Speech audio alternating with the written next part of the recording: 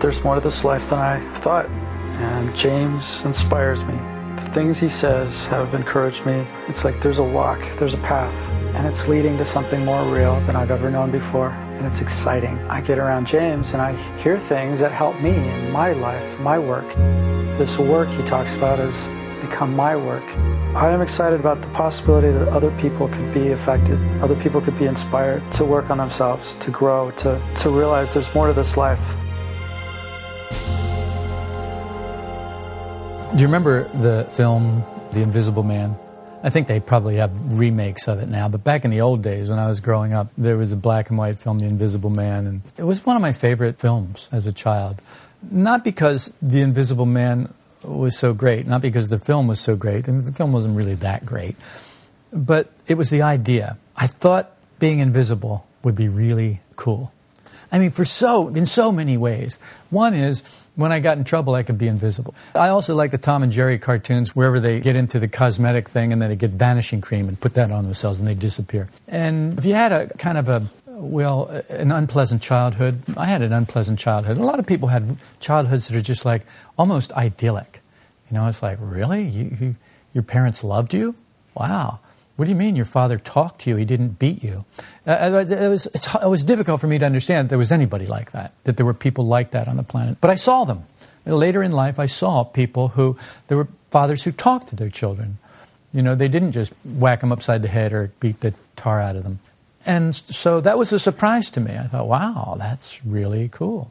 Anyway, so being invisible had its benefits, you know. It's like, well, if I could just be invisible to my father, that would be pretty cool.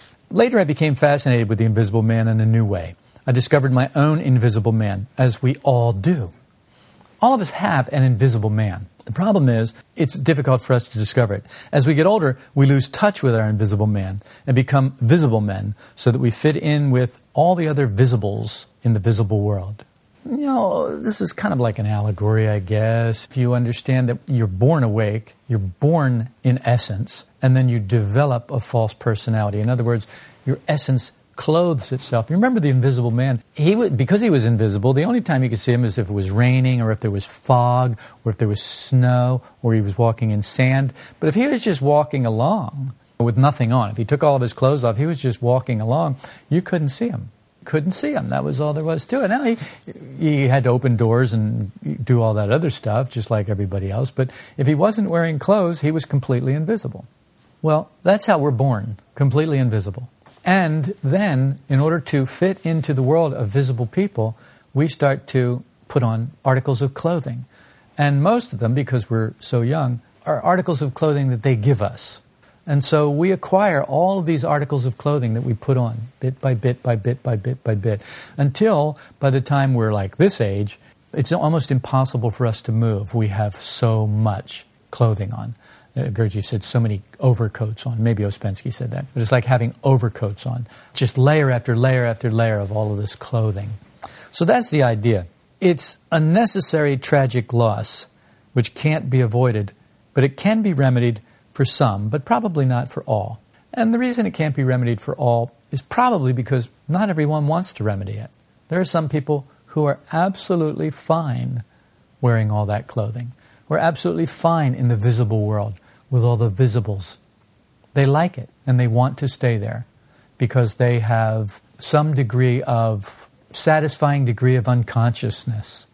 They can be so unconscious that it's okay. They just resign themselves to being unconscious forever. Or they have hope. And it's a very low level of hope. The level of hope that I hope this will get better. And of course it may get better. But if it gets better, it's also going to get worse because that's the way things go. Esoteric teachings aim at making the invisible visible by teaching us how to think, how to feel, and how to see in a new way. Now that's a lot. Just learning how to think in a new way is very difficult for us. Learning how to feel in a new way is even more difficult. Learning how to see in a new way is even more difficult. We try to work it backwards. We try to see and feel and then think. And that's what keeps us here. But it has to be worked the other way around. We have to work from thinking to feeling to seeing. Knowing comes out of not knowing. I've told you this so many times that I know it's a mantra for you by now. Visible comes out of invisible. Manifest comes out of unmanifest. So Jess had a question earlier this morning about if it's all matter, then where's the line, where's the dividing line between the internal and the external? That was your question, wasn't it? The manifest world is apparent to the five senses. The five senses are very familiar with this and very comfortable with this. You're sitting in a chair. You take the chair away, you'd have to sit on the floor. You take the floor away, what are you going to do? I don't know. That's just it. We are so tied to the five senses that we don't know what anything could be without these things. We don't know what life could possibly be. Life couldn't be without these things. If you don't have a body, then what good are these things? So naturally, our absolute terror of losing our body. The unmanifest world remains invisible to the external senses. Now this puts us in a big bind because everything that's real is in the unmanifest world, and everything that's unreal is in the manifest world. But we don't know that. We think that everything is real is in the manifest world, and everything that's unreal is in the unmanifest world. Our world is real because the five senses tell us it's real. There's something more real the five senses cannot perceive. Now, we're told this by people who have seen this world, who have entered this world, but we can't really believe this. This is very difficult for us. The conscious circle of humanity is not perceived by the five senses. The conscious circle of humanity, as I've said before, call it whatever you want, the saints, the gurus, the masters. I don't care what you call it. They are people who are conscious. They woke up. They're not like us. They see, move, and have their being in the unmanifest, and we see, move, and have our being in the manifest. So where is the line between these two? How do you get from one to the other? That's really Jess's question, which is a good question. But I've been telling you the answer to that for years, and you're still asking the question, which tells me it doesn't matter how many times I tell you the answer. You must begin to apply what I'm telling you. If you don't apply it, you're going to keep asking the same question over and over again. And you're going to come up with the same answer. The answer is always the same, and the question is always the same. The problem with us is, if we don't apply the answer, we will never get the question answered. We will never actually realize it. But the conscious circle of humanity is real, like real I is real, like greater mind is real. And it's real like master is real. For us, that's, yes, but couldn't you give me something to hold on to? Yes. I have given you something to hold on to. We're sitting here. We're talking about it here. We're talking about the unmanifest here in the manifest. I'm pointing you in the direction. I'm drawing a picture for you in the manifest of the unmanifest. I tell you allegories and stories to try and get you to make the leap. Where is that point? Where is that dividing line? It's wherever you are. You are the dividing line. You are the visible man and you are the invisible man. The invisible man is inside the visible man. It's like taking an earthworm apart. You dissect an earthworm and what you have is a dead worm in parts. You put all those parts back together, the worm's still dead because you couldn't find the invisible life force that animated that worm. And that's what the invisible life force that animates you, the invisible intelligence that animates that body. You can't find it by looking with a scalpel, by looking with these physical eyes. It has to be perceived in a different way. It has to be apprehended in a different way. But we don't know how to do that. There's a reason for that, and I'll explain it. Our path to the real is barred by what the external convinces us is real. It is only an out-picturing, like Plato's cave and the shadows on the wall. Have any of you read Plato's Republic? No. Okay, in Book 5, there's an analogy, an allegory about a cave that Plato has Socrates talking about to Plato's brother.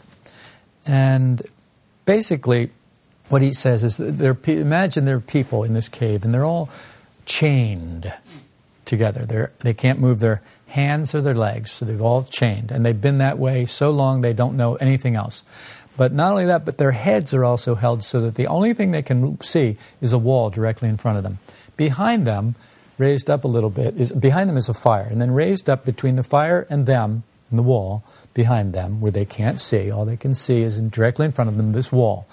There are people who walk by on this raised walkway, casting shadows on the wall.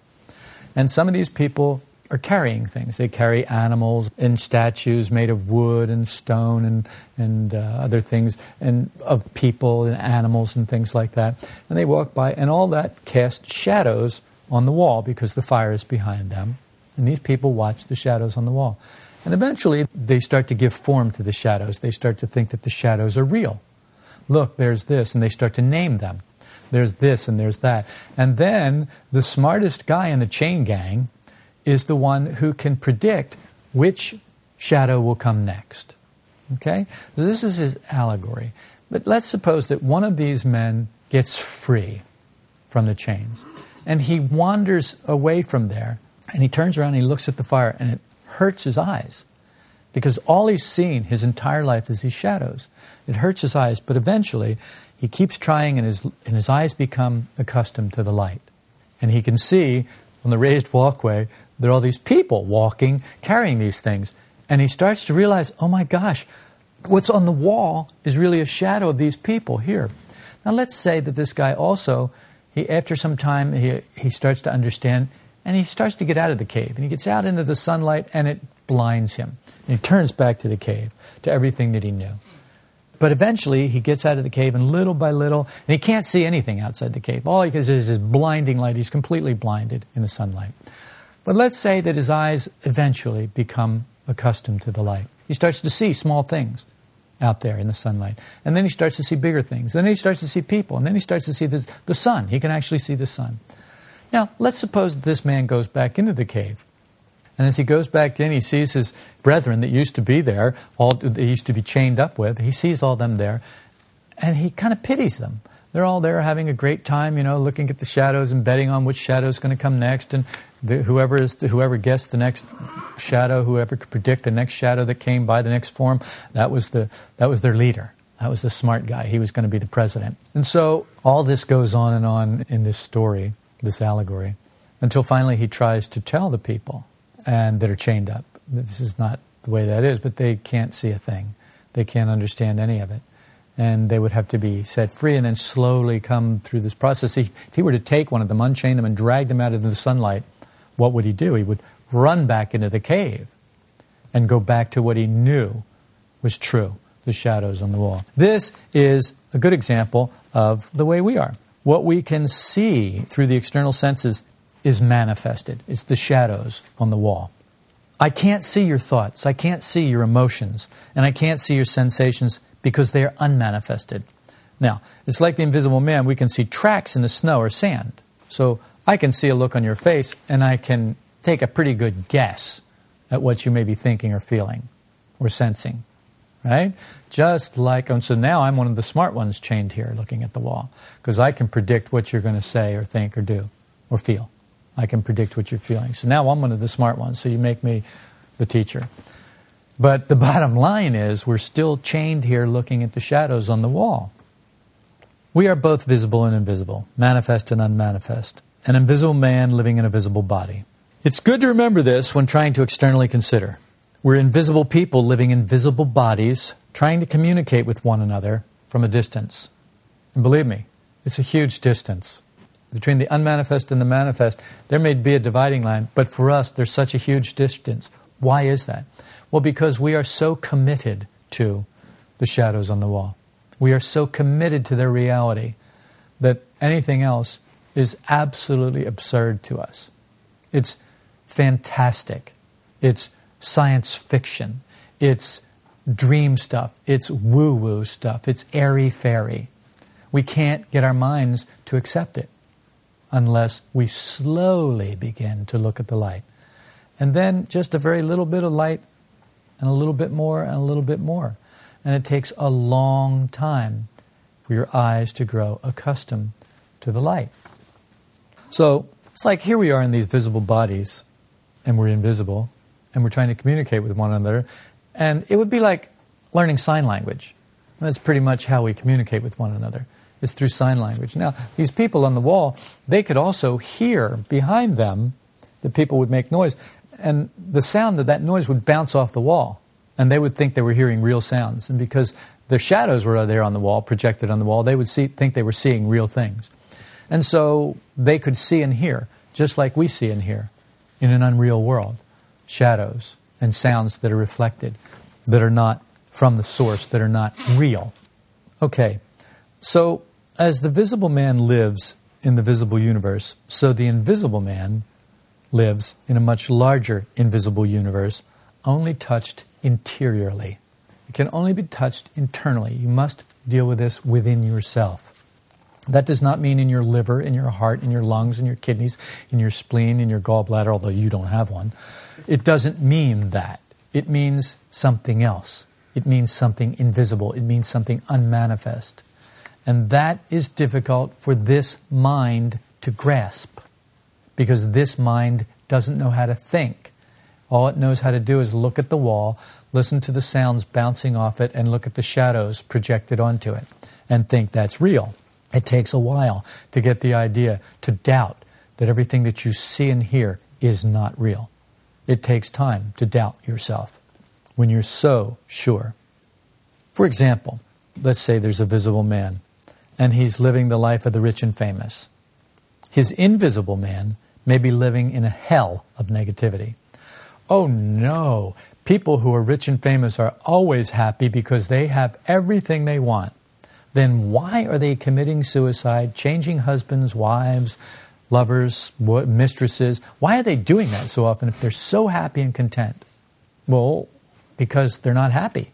Because inside, they're living in a sea of negativity, just like all the rest of us. Everyone at this moment is in a certain place in the unmanifested earth. You know where you are in the manifested earth. You're right here. You're sitting in that chair. You're sitting on that love seat. You're sitting on that sofa. I'm sitting in this chair. We know where we are. We can locate ourselves here. This is real. Now, try and locate yourself internally. Well, what should I look for? Well, this is what we've been teaching you for years. What to look for. How to observe yourself interiorly, internally. Our psychological state places us internally. Where you are in the unmanifested world, the unmanifested universe, is wherever your psychological headspace has put you. So it can be very different from the visible place. We're all sitting in this room. We're all here in this room, in this visible place.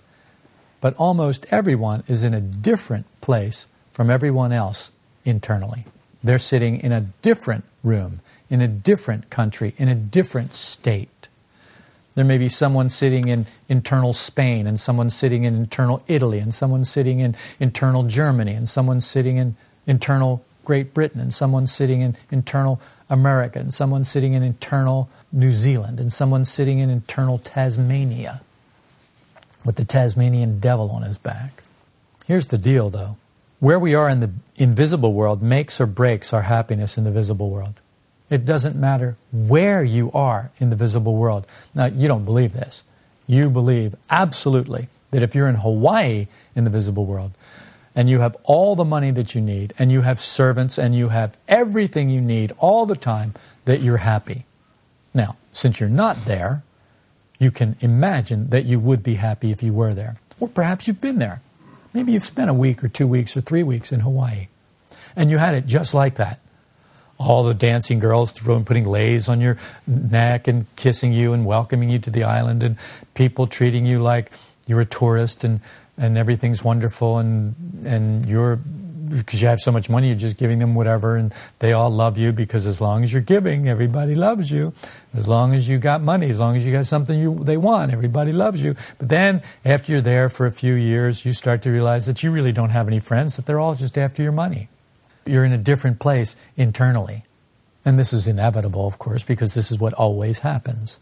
And people don't know that's going to happen. They just think, well, then I'll just buy some different friends, or I'll accept this and just buy all my friends. But it doesn't work. But some people can go asleep enough to make it work. I hope you're not one of them. If you dwell in inward slums of self-pity and negativity, if you dwell in the ghetto of bitterness and despair, outer luxury becomes meaningless. I don't care what you've got.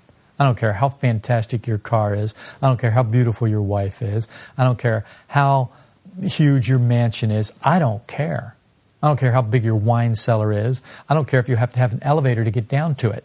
That's not what makes you happy. But you're convinced that it is.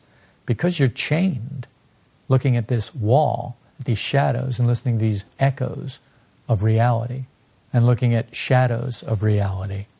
In the unmanifest world, we must learn to walk carefully and avoid certain unsavory towns, cities, and countries, and states. But we don't. We have our old haunts. We go to this whorehouse over here. We go to this bar over there. We go to this gambling place over there. Or we go over here to the dog fights or the cockfights or the wrestling matches or the gladiator fights or whatever. And this is what we do internally. Well, some people just go to church internally, which is pretty much not much better than the rest of it, as far as I can tell. If we want out of bad internal states, consciousness is our means of reaching higher levels than the external senses. The problem with us is that our bad states are caused by the external senses. We have allowed the external senses to become real to us. So any shadow that we see there begins to terrify us. Or some shadow there, we want that shadow, and we long for that shadow. Oh, when's that shadow? When's that coming back? It's not a shadow to us. Oh, when is that coming back? When is she going to be back? When is he going to be back? When am I going to get this? When am I going to get that? And so we go down the line to the teacher or to the fortune teller or to the palm reader, and he tells us, oh, it'll be in 6 shadows from now that's going to come up. And we're all happy about that. Oh, that's wonderful. Sometimes they're right and sometimes they're wrong. Being part of the mechanical circle of humanity, we know nothing of the conscious circle of humanity. We think, we act from ourselves, and imagine that we can do.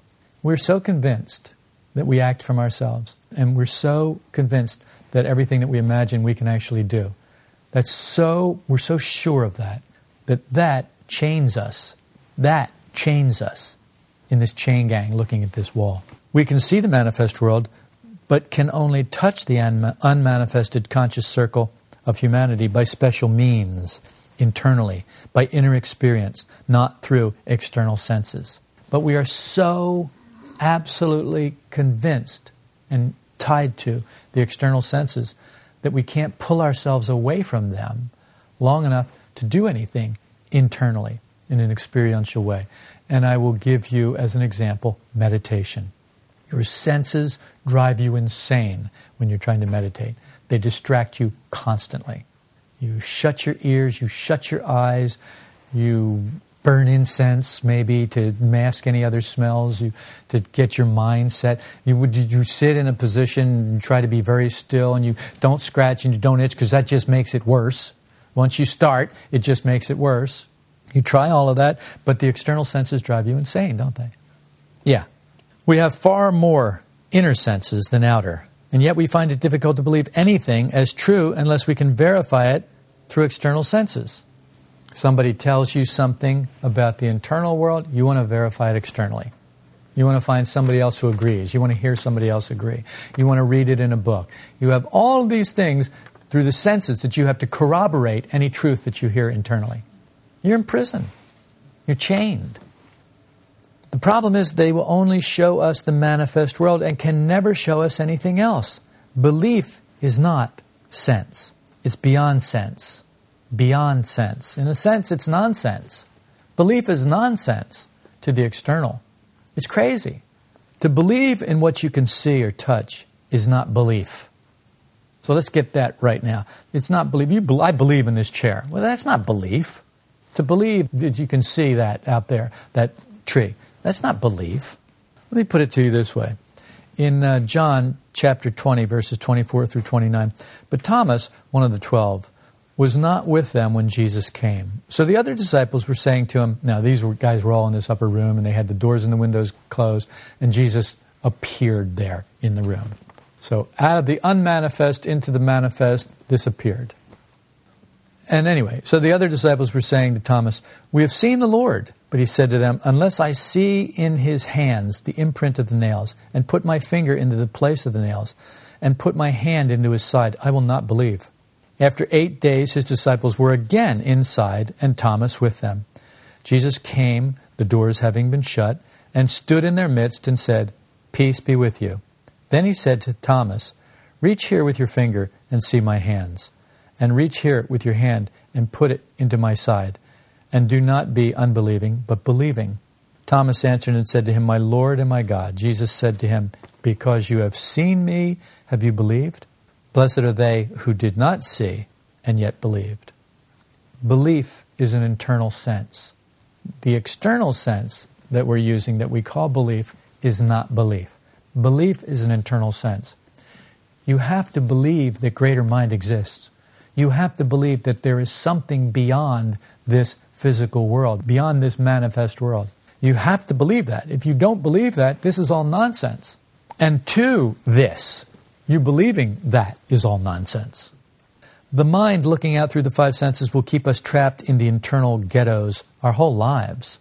Every day, the same thoughts, the same feelings, repeating mechanically, again and again, over and over. Constant repetition. Same attitudes at work, the same mechanical prejudices, the same buffers, the same automatic talking, the same automatic phrases, repetitive phrases, you know? I mean, you know what I'm talking about, right? You know, that kind of thing. And look at how much of that we do. Yet we imagine that we're fully conscious. We imagine that we can do. Well, fine. Don't say, or whatever it is that you say. Don't say that. Don't say Coolio. Don't say golden. Don't say, oh, it's all good. Don't say that. Take that out of your vocabulary. You can't do it. Did you imagine you can? And then when someone else charges you 25 cents for every time you say whatever it is, then you start to realize that you can't do. And this is the beginning of the undoing of this whole long, and this is a long process. This undoing is a long process. People live and die just the same, never seeing what they were created to do in this life. You are here for a reason, and the reason is not what you have taken it to be. You are not here to make money. You are not here to have a family. You are not here to build houses. You are not here to do all that stuff. All that stuff is inconsequential. What you are here to do is discover your invisible man, to learn to identify with your invisible man instead of identifying with your visible man. You are here to work against daily mechanicalness. You are here to awaken from yourself. This self sitting in the chair, looking at me now, that self. You are here to awaken from that self into the invisible self that you are. Man was not born to be mechanical. Man was not born to be chained, staring at this wall, watching shadows and listening to reflected sounds, echoes. We are born conscious to live conscious. We can have new experiences. We don't have to keep repeating all this. We can have new experiences. Experiences of an unmanifested universe. Experiences of the invisible realm. I promise you, there are realms, there are so much more inside than there is outside. So much more. It's incomprehensible. It's incomprehensible to me, and it's, at the moment, completely incomprehensible to you, unless you have experienced some degree of it. And we all have experienced some degree of it. You must wish for a change of mind, or you'll live in the smallest parts of yourself. You'll waste your life in petty, negative emotions and inner darkness, and you'll find a way to make do. Just like those prisoners chained together, staring at the shadows on that wall. They found a way to be happy there, at least as happy, as content as they could be. But they had to sacrifice the truth in order to do that. My question to you is, are you willing to stop sacrificing the truth? Are you willing to face the truth, even though it may be uncomfortable, painful? And if you are, then You need to apply these ideas bit by bit, one after another, and make them real for you. Make Real I real for you. Often the practical application of these ideas sounds like it's going to be easy. The ideas sound great. When we actually run into a situation or a person who's being a little more difficult than we'd like, we find it's not as easy as we thought it was going to be. If you've hit a snag with some aspect of this work and its practical application in your everyday life, I invite you to write James at solidrockvista.com. Sometimes a fresh perspective is all it takes to get us back on the right track.